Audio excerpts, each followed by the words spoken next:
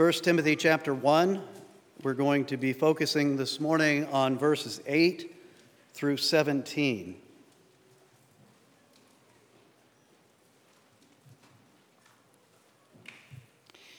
This is God's holy, inerrant word. Please give it your full attention.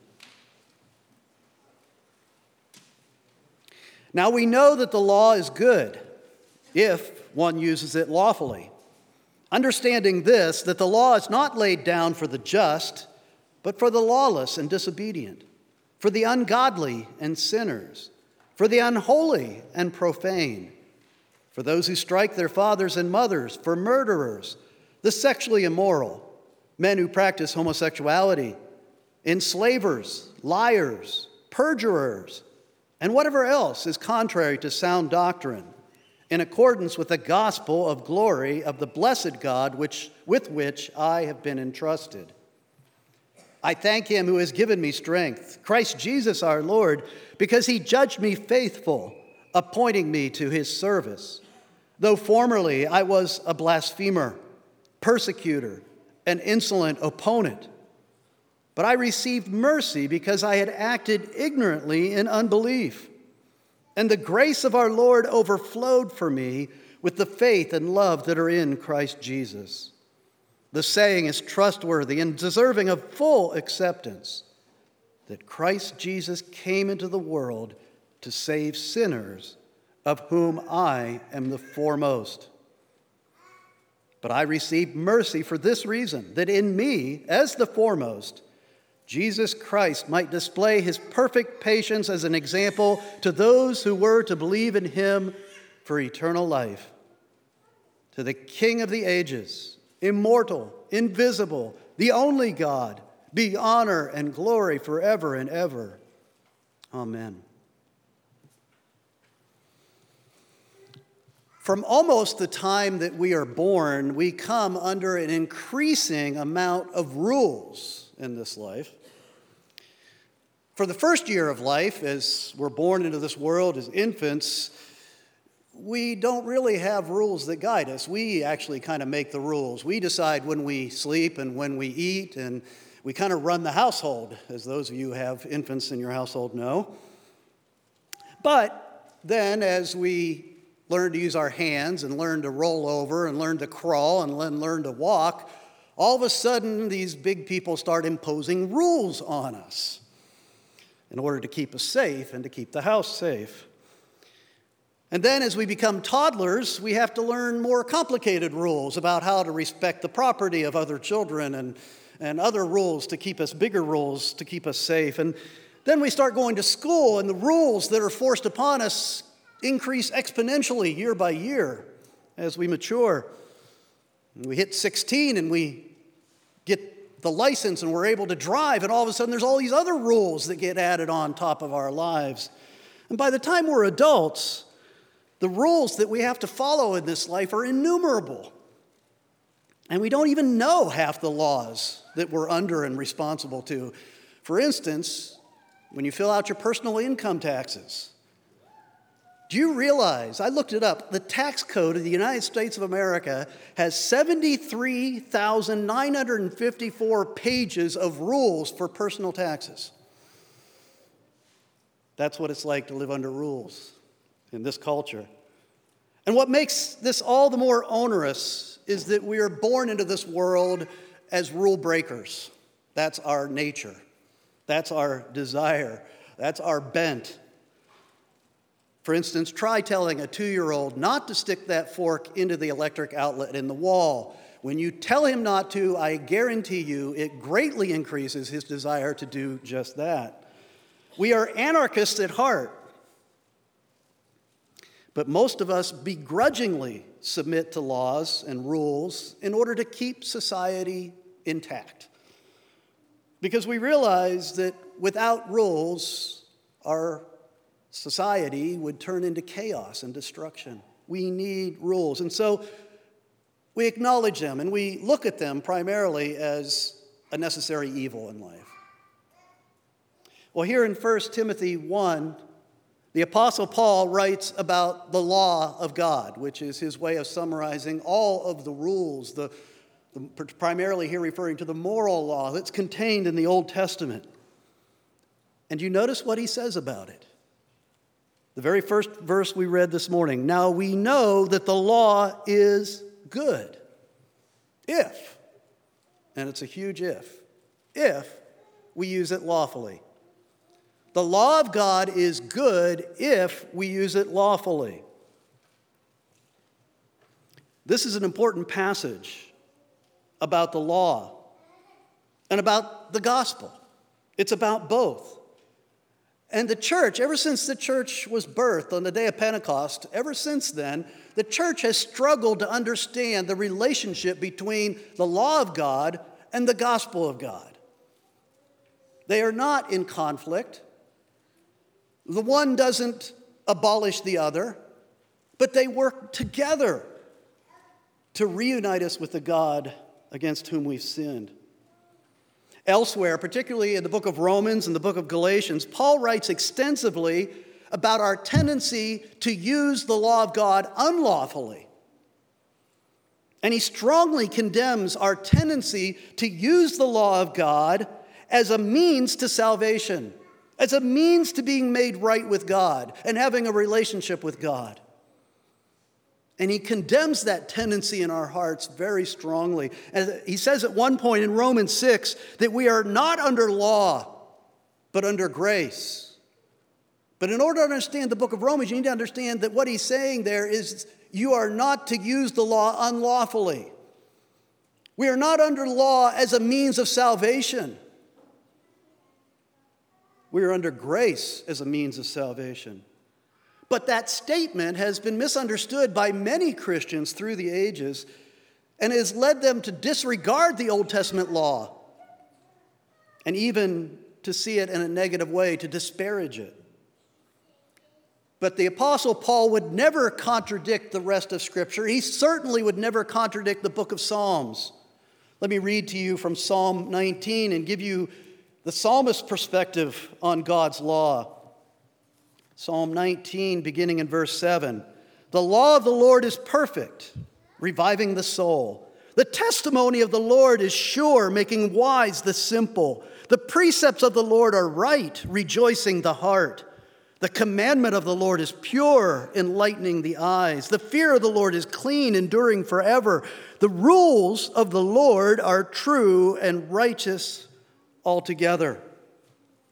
As we read just earlier in our service, as the psalmist says in Psalm 119, verse 97, "Oh, how I love your law."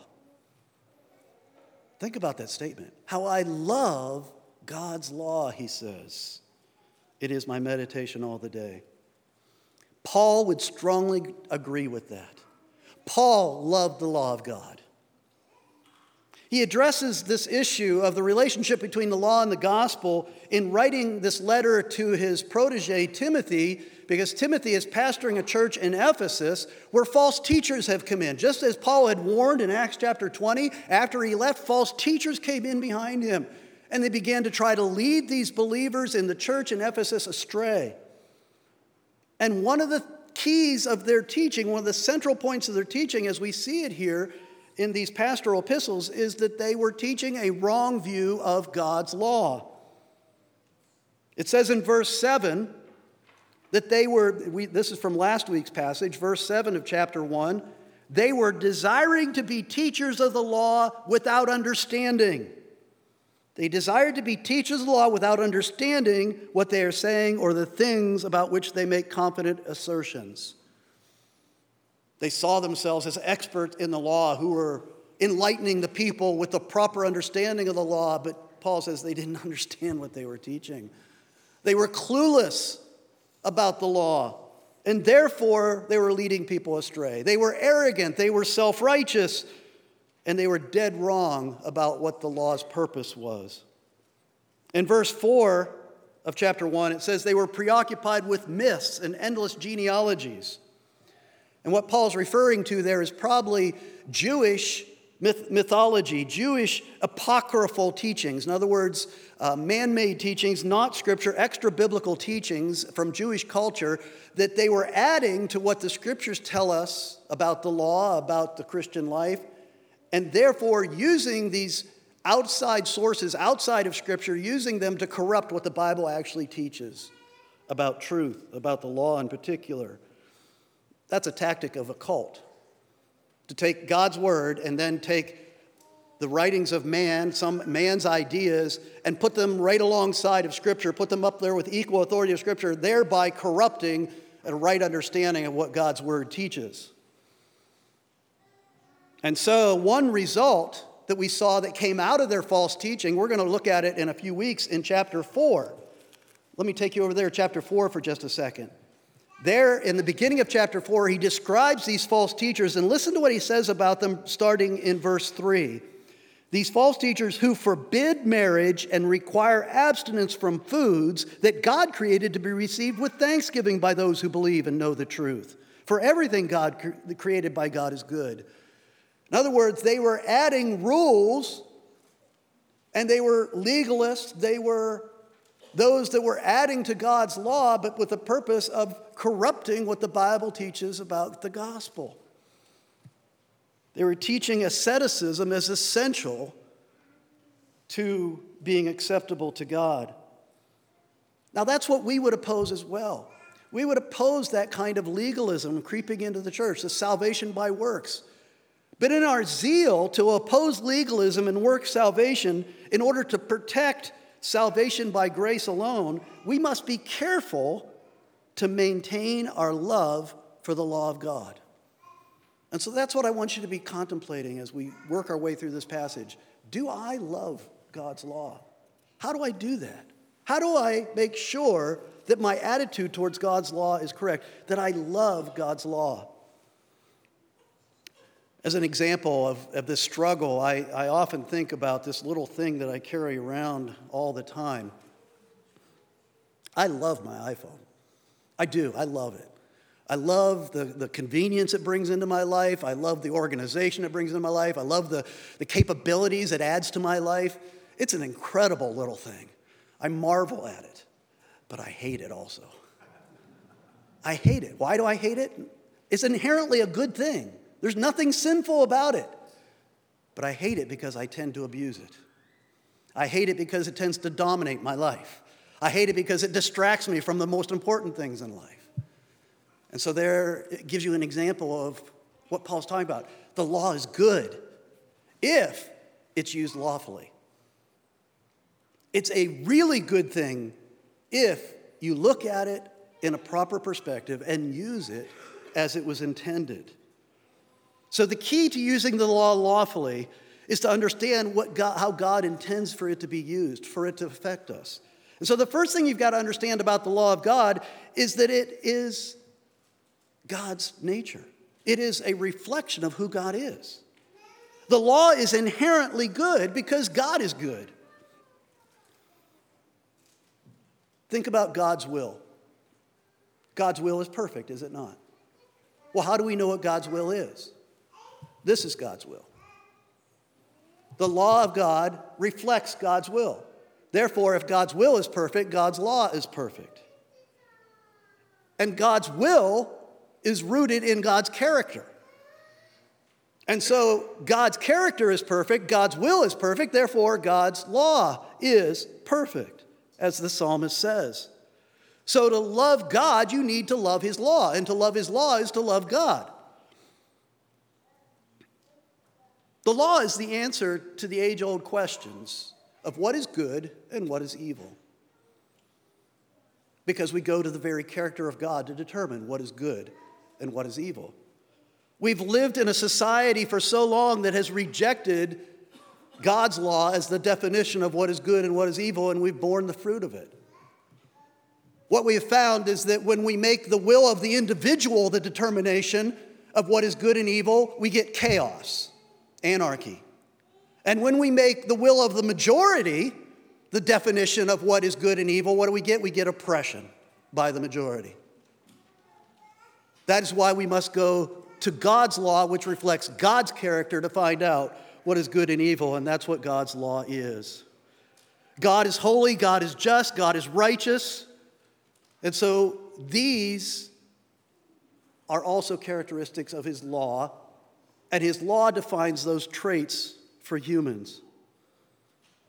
And so if the law is inherently good, then it has to have a good purpose in God's plan for all things. And so we must understand God's purpose for the law. Back in the 1500s, the Protestant reformers, they were called Protestants because they were protesting what was going on in the larger church, what we would call the Catholic Church. How the Catholic Church had come to abuse God's law, to use God's law unlawfully. And what were they doing? Same thing that these false teachers in Timothy's day were doing.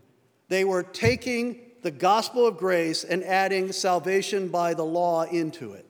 That you are saved by both grace and works according to the law.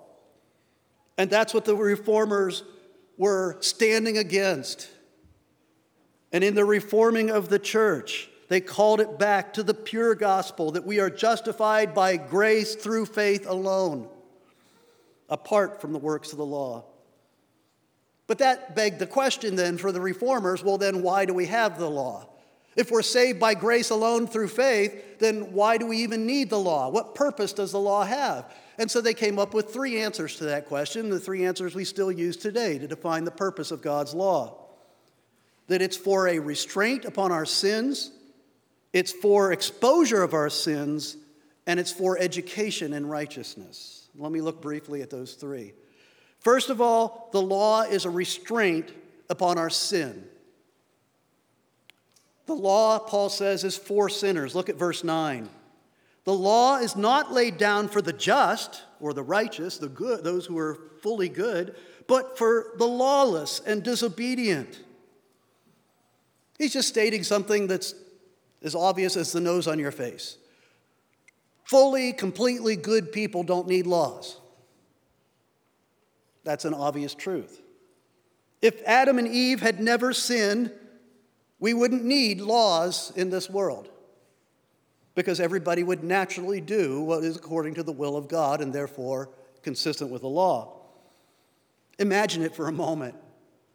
A world without congressmen making laws. A world without lawyers studying laws. A world without judges interpreting and applying the laws. A world without policemen enforcing the laws. It would be paradise.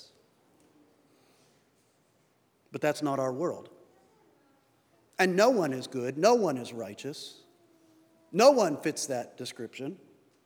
And Jesus said when he came, he said in Matthew chapter 9, verse 13, I came not to call the righteous, but sinners.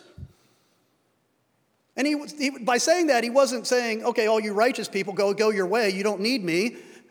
He's saying, there isn't a righteous person. I came for sinners, and you're all sinners. Righteous people don't need a Savior. Because we're all sinners, the law is given as a declaration of God's will as an external restraint upon our sin. I'd hate to think of a world without God's law having been expressed to it in writing the way that we have it. And not only that, not only does he give his written law as a testimony to his will, but he also gives us the law of God written on the heart that Paul talks about in the book of Romans, our conscience. Could you imagine a world without a conscience, without people having consciences to restrain their wickedness? And the whole purpose of the law as a written word, as an external witness against our sin and our bad behavior, and our internal witness of our conscience, this thing that all people have, that God in his common grace instills within us to restrain. Think what the world would be like without those two things, without God's written law and without the law written on the heart. The world would be total chaos.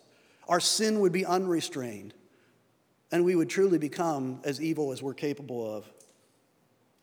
And so the law restrains wickedness. But secondly, the reformers taught us, and this is the one we're going to focus on here. This is Paul's focus, I think, in this passage. The law exposes sin.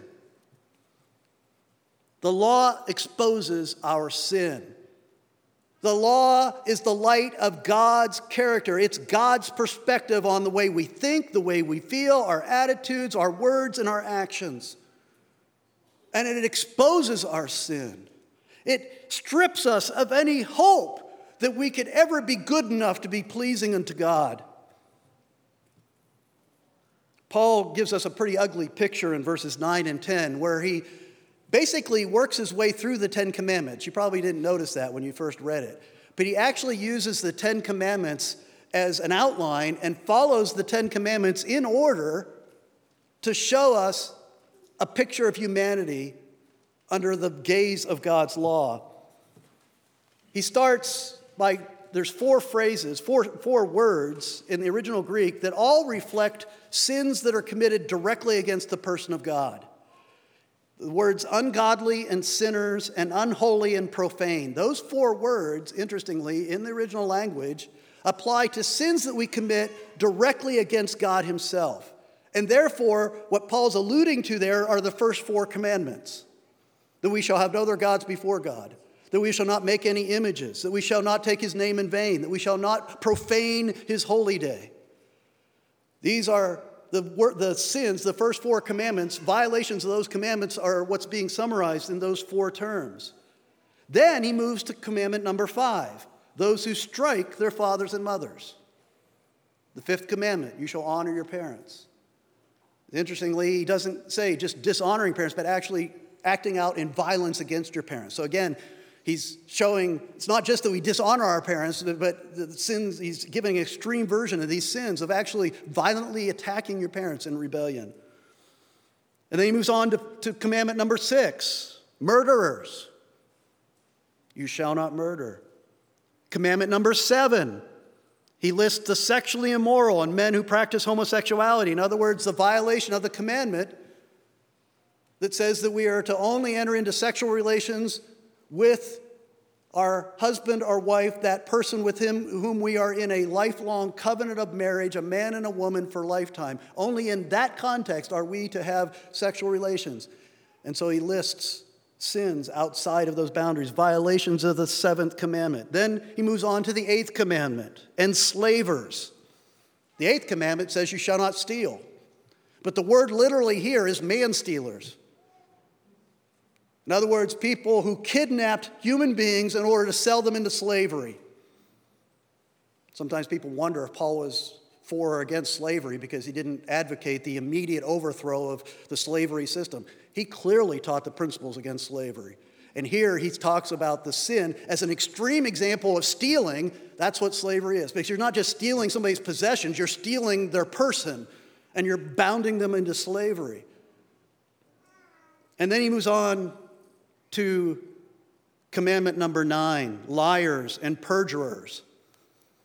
Not just people who lie, but he adds people who lie under oath in order to harm other people. Paul gives us a very ugly picture of humanity. He exposes what we consider to be normal life in this fallen world as he brings the light of God's law upon it and shows us how ugly it is.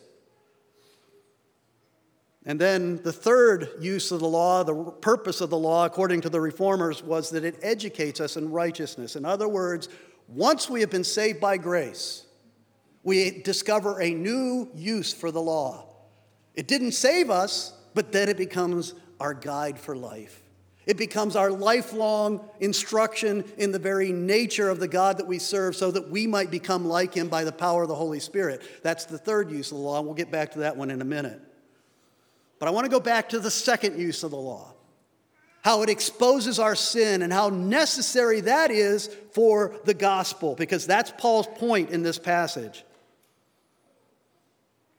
The law exposes our sins so that we can be driven to Jesus Christ for grace. And without the law's work exposing our sin and bringing us under conviction, we will never seek Christ and never find grace.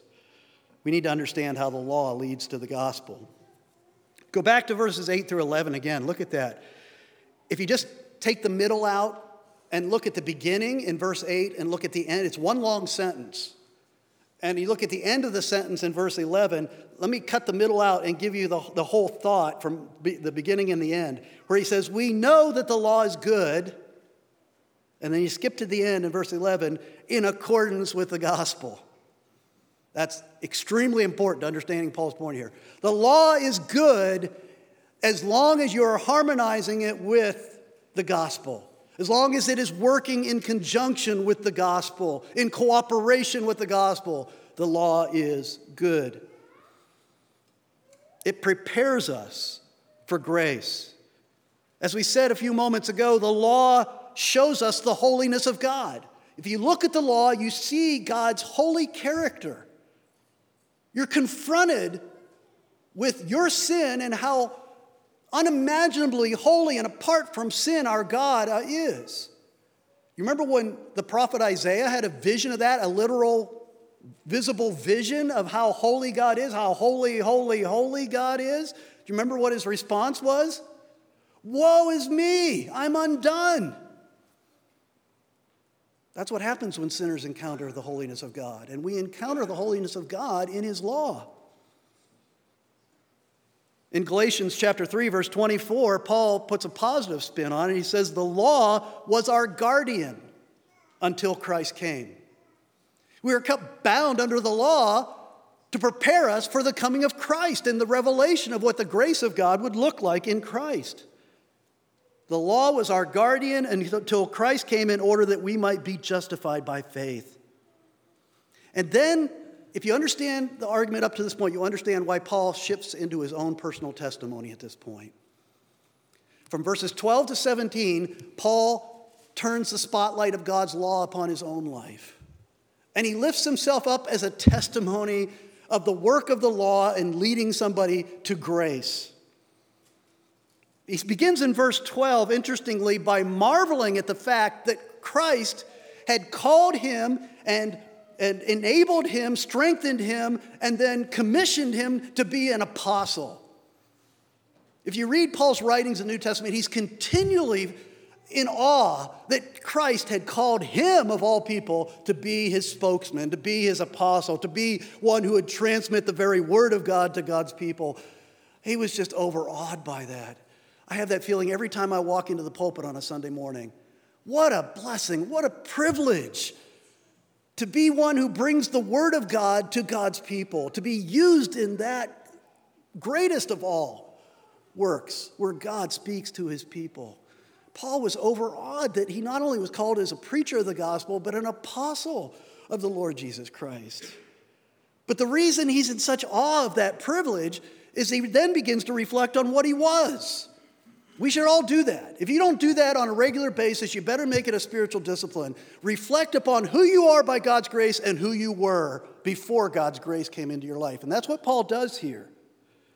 He says in verse 13, though I was a blasphemer, persecutor, and insolent opponent. Unless we miss the point, in verse 15, he says, Christ Jesus came into the world to save sinners, of whom I am the foremost. Now you have to think about this a second, because we as Christians, we're always putting Paul up on a pedestal. And we're saying, what a great man of God Paul was. What a saint. And so you hear him say, I was the foremost of sinners. In the older translations, I was the chief of sinners. I was the greatest sinner. I was the foremost of sinners. You're like, come on, Paul. Talk about hyperbole. Talk about over the top. Come on, Paul. What do you mean you're the worst of sinners? He's not using hyperbole. He means it very, very literally. In order to understand why he calls himself the chief of sinners, you need to understand how God looks at our sin. That's why you have to spend much time studying God's law so that you see your sin the way God sees it. And we tend to think, what are the worst sins that mankind can commit? Murder, maybe rape and murder, maybe genocide. I mean, these are really wicked, awful, terrible sins, absolutely. But Paul saw his sin as worse. He did.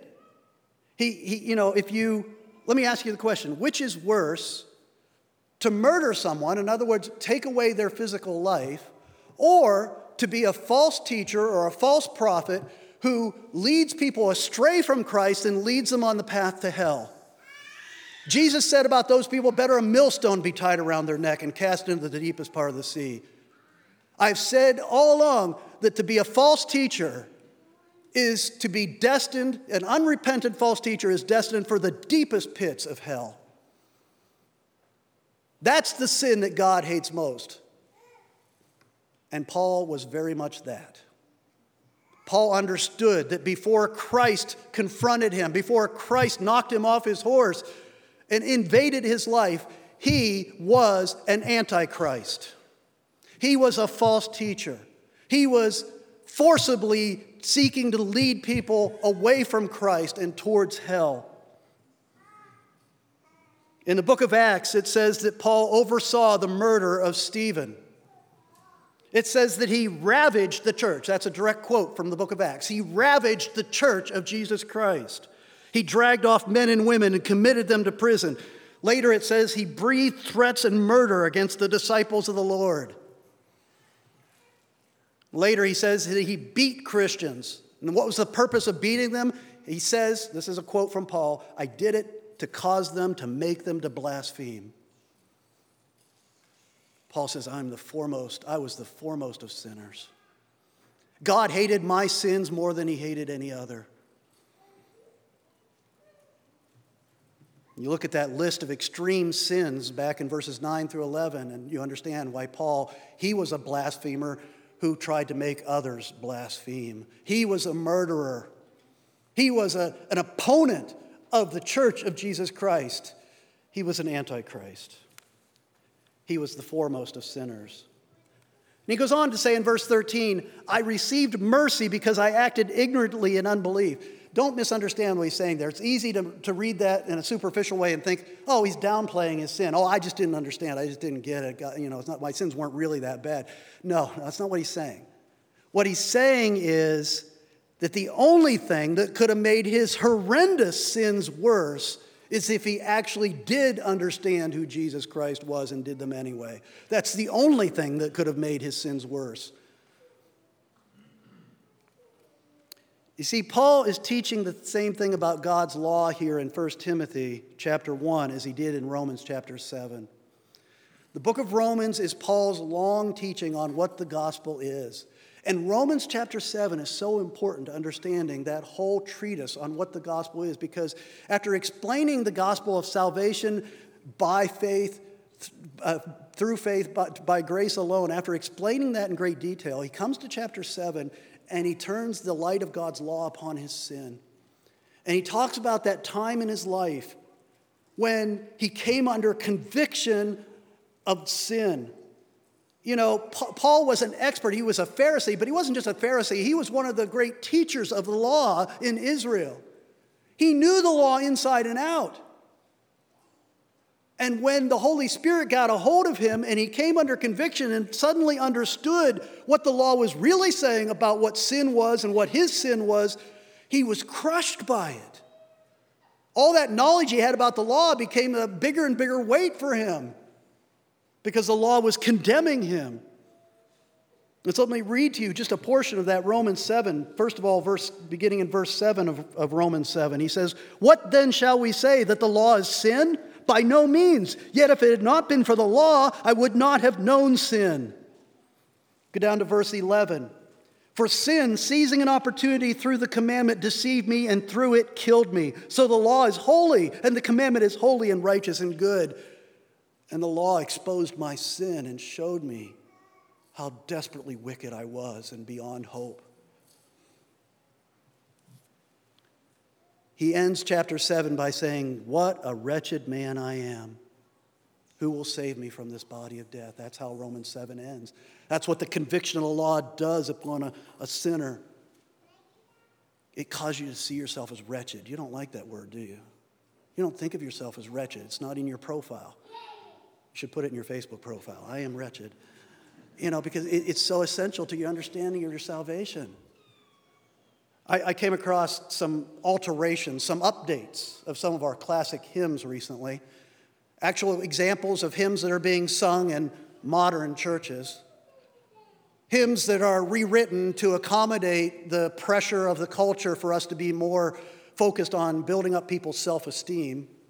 And so the great hymn, Amazing Grace, that line where it says, "Amazing grace that saved a wretch like me," in the modern version it now says, "Amazing grace that saved and strengthened me." That great hymn, "Alas, and did my Savior bleed?" It has that great line in it. Alas, and did my Savior believe? Did he die for such a worm as I? It now says, for such sinners as I. Because we don't want to think of ourselves as a worm. That's terrible for our self-esteem. I mean, do you ever kind of cough on that when you sing that hymn? Like, such a worm as I. Am I really a worm in God's sight in my sin?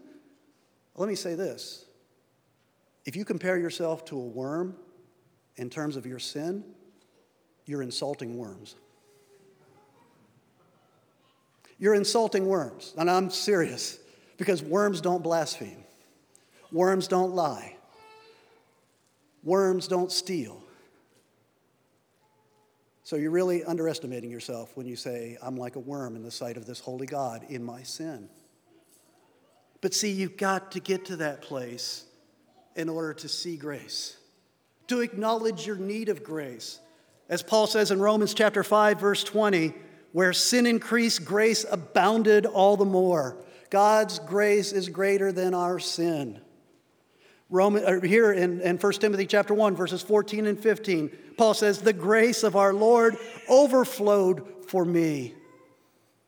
I want you to understand, when Paul wrote these words, I am convinced he was in tears. I bet he was even on his knees. Don't read this in a dispassionate, intellectual way. He said, the grace of God. I saw who I was in the sight of God. I was worse than a worm. I was a wretch. But the grace of God abounded more than my sin, and the grace of God overflowed over me. And then he gives the gospel in that beautiful sentence. He says, the saying is trustworthy and deserving of full acceptance, that Christ came into the world to save sinners. That's the gospel. I love it when Scripture puts it in a phrase that we can carry with us and share with other people. Christ Jesus came into this world to save sinners. That's the good news. There's so much deep gospel theology tied up in that he came into the world. It points to his pre-existence. This was God the Son, the eternal Son of God, who existed long before he was born as a human being in Bethlehem. He was the eternal, perfect Son of God who came into this world in order to save sinners. It points to his incarnation. It points to his humiliation. It points to his suffering on the cross. It points to the doctrine of the atonement, that his blood was shed as he hung there on the cross, paying the penalty for all of our violations of God's law. He paid the penalty so you don't have to. And then, having paid for our sin in full, he gives us the gift of his perfect righteousness. You see, the law needs to help us understand how awful our sin is so that we come to Christ to be given the gift of his righteousness. And that's what you need to understand about the gospel. That's the law and gospel working together perfectly, is that the gospel doesn't abolish the law. The gospel doesn't end the law. The gospel doesn't lower the standards of the law. The gospel, the message about what Christ did for us on the cross and his resurrection, it enables us to fulfill the terms of the law. Not with our own righteousness, but with his righteousness. The law and gospel working together. That's why Paul, after talking about his sinfulness and his wretchedness in Romans chapter 7, he begins chapter 8 with these glorious words. There is therefore now no condemnation for those who are in Christ Jesus. For the law of the Spirit of life has set you free in Christ Jesus from the law of sin and death. For God has done what the law, weakened by the flesh, could not do, by sending his own Son in the likeness of sinful flesh, and for sin he condemned sin in the flesh in order that the righteous requirement of the law might be fulfilled in us, who walk not according to the flesh, but according to the Spirit. We are seen by this holy God as law keepers because we're robed in the righteousness of Christ. That brings us to the third use of the law we mentioned a moment ago. Once you've been saved by grace, once you have had Christ die for your sins and have had his righteousness applied to your record so that you stand before God as a fully obedient child in his sight, in a legal sense, then the Holy Spirit begins to teach you and step by step transform you into the image of Jesus Christ. And the law is his textbook. The law is how we learn what Christ-likeness looks like. And when we grow in our Christ-likeness, there's this wonderful thing happens where we begin to realize that the law is not something that's imposed upon us to make our life miserable. It's actually the law of freedom. It's the boundaries between what is good and fullness of life and peace. It's the boundaries between that and what is dangerous and dark and destructive. And we begin to truly love God's law, because not only is it a picture of Christ, it's the means by which the Holy Spirit is conforming us into the image of Christ. That's why the psalmist says in Psalm 1, the first 3 verses, "Blessed is the man who walks not in the counsel of the wicked, nor stands in the way of sinners, nor sits in the seat of scoffers, but his delight is in the law of the Lord, and on his law he meditates day and night." We love the law of God for what it does for us when it's used lawfully in accordance with the Father's intent. That's why Paul ends this passage, as you notice in verse 17, with doxology. I told you that he wrote these words in tears and on his knees, but he ends up, I think, standing up and lifting his hands in praise and worship and saying these words, "To the King of kings, immortal, invisible, the only God, be honor and glory forever and ever. Amen." He's filled with thankfulness and adoration and praise. You know, that's why our services begin. If people aren't familiar, people come from other church backgrounds and they come into our service, and often we'll hear the comment that, why do you start with a reading of the law and a time of confession of sin? Why do you begin the service that way? I mean, isn't the purpose of the beginning of the service get people all revved up and feeling happy and excited so they'll praise God? No, that's not how worship happens. Worship happens when you see the holiness of God, when you behold his glory, whether it's in his law or in his creation or in the gospel, when you see the holiness and glory of God, and then you look back upon your own sin and you confess those sins, and then you're driven to the throne of Christ to receive grace, then you're ready to worship. Then you're ready to worship. This is how we learn to love the law of God. See it, first of all, as a picture of the very character of your Redeemer. Secondly, see it as a very strict but loving disciplinarian, a guardian, a schoolmaster that has led you to find grace in Christ. And then thirdly, see it as a guide to the freedom that comes from being conformed to the image of Christ. That's how you love God's law. Let's pray. Father, we thank you for not only Paul's teaching, but also his example. If your grace is sufficient to cover the sin and to transform a sinner like Paul, then it is certainly sufficient to forgive and to transform us.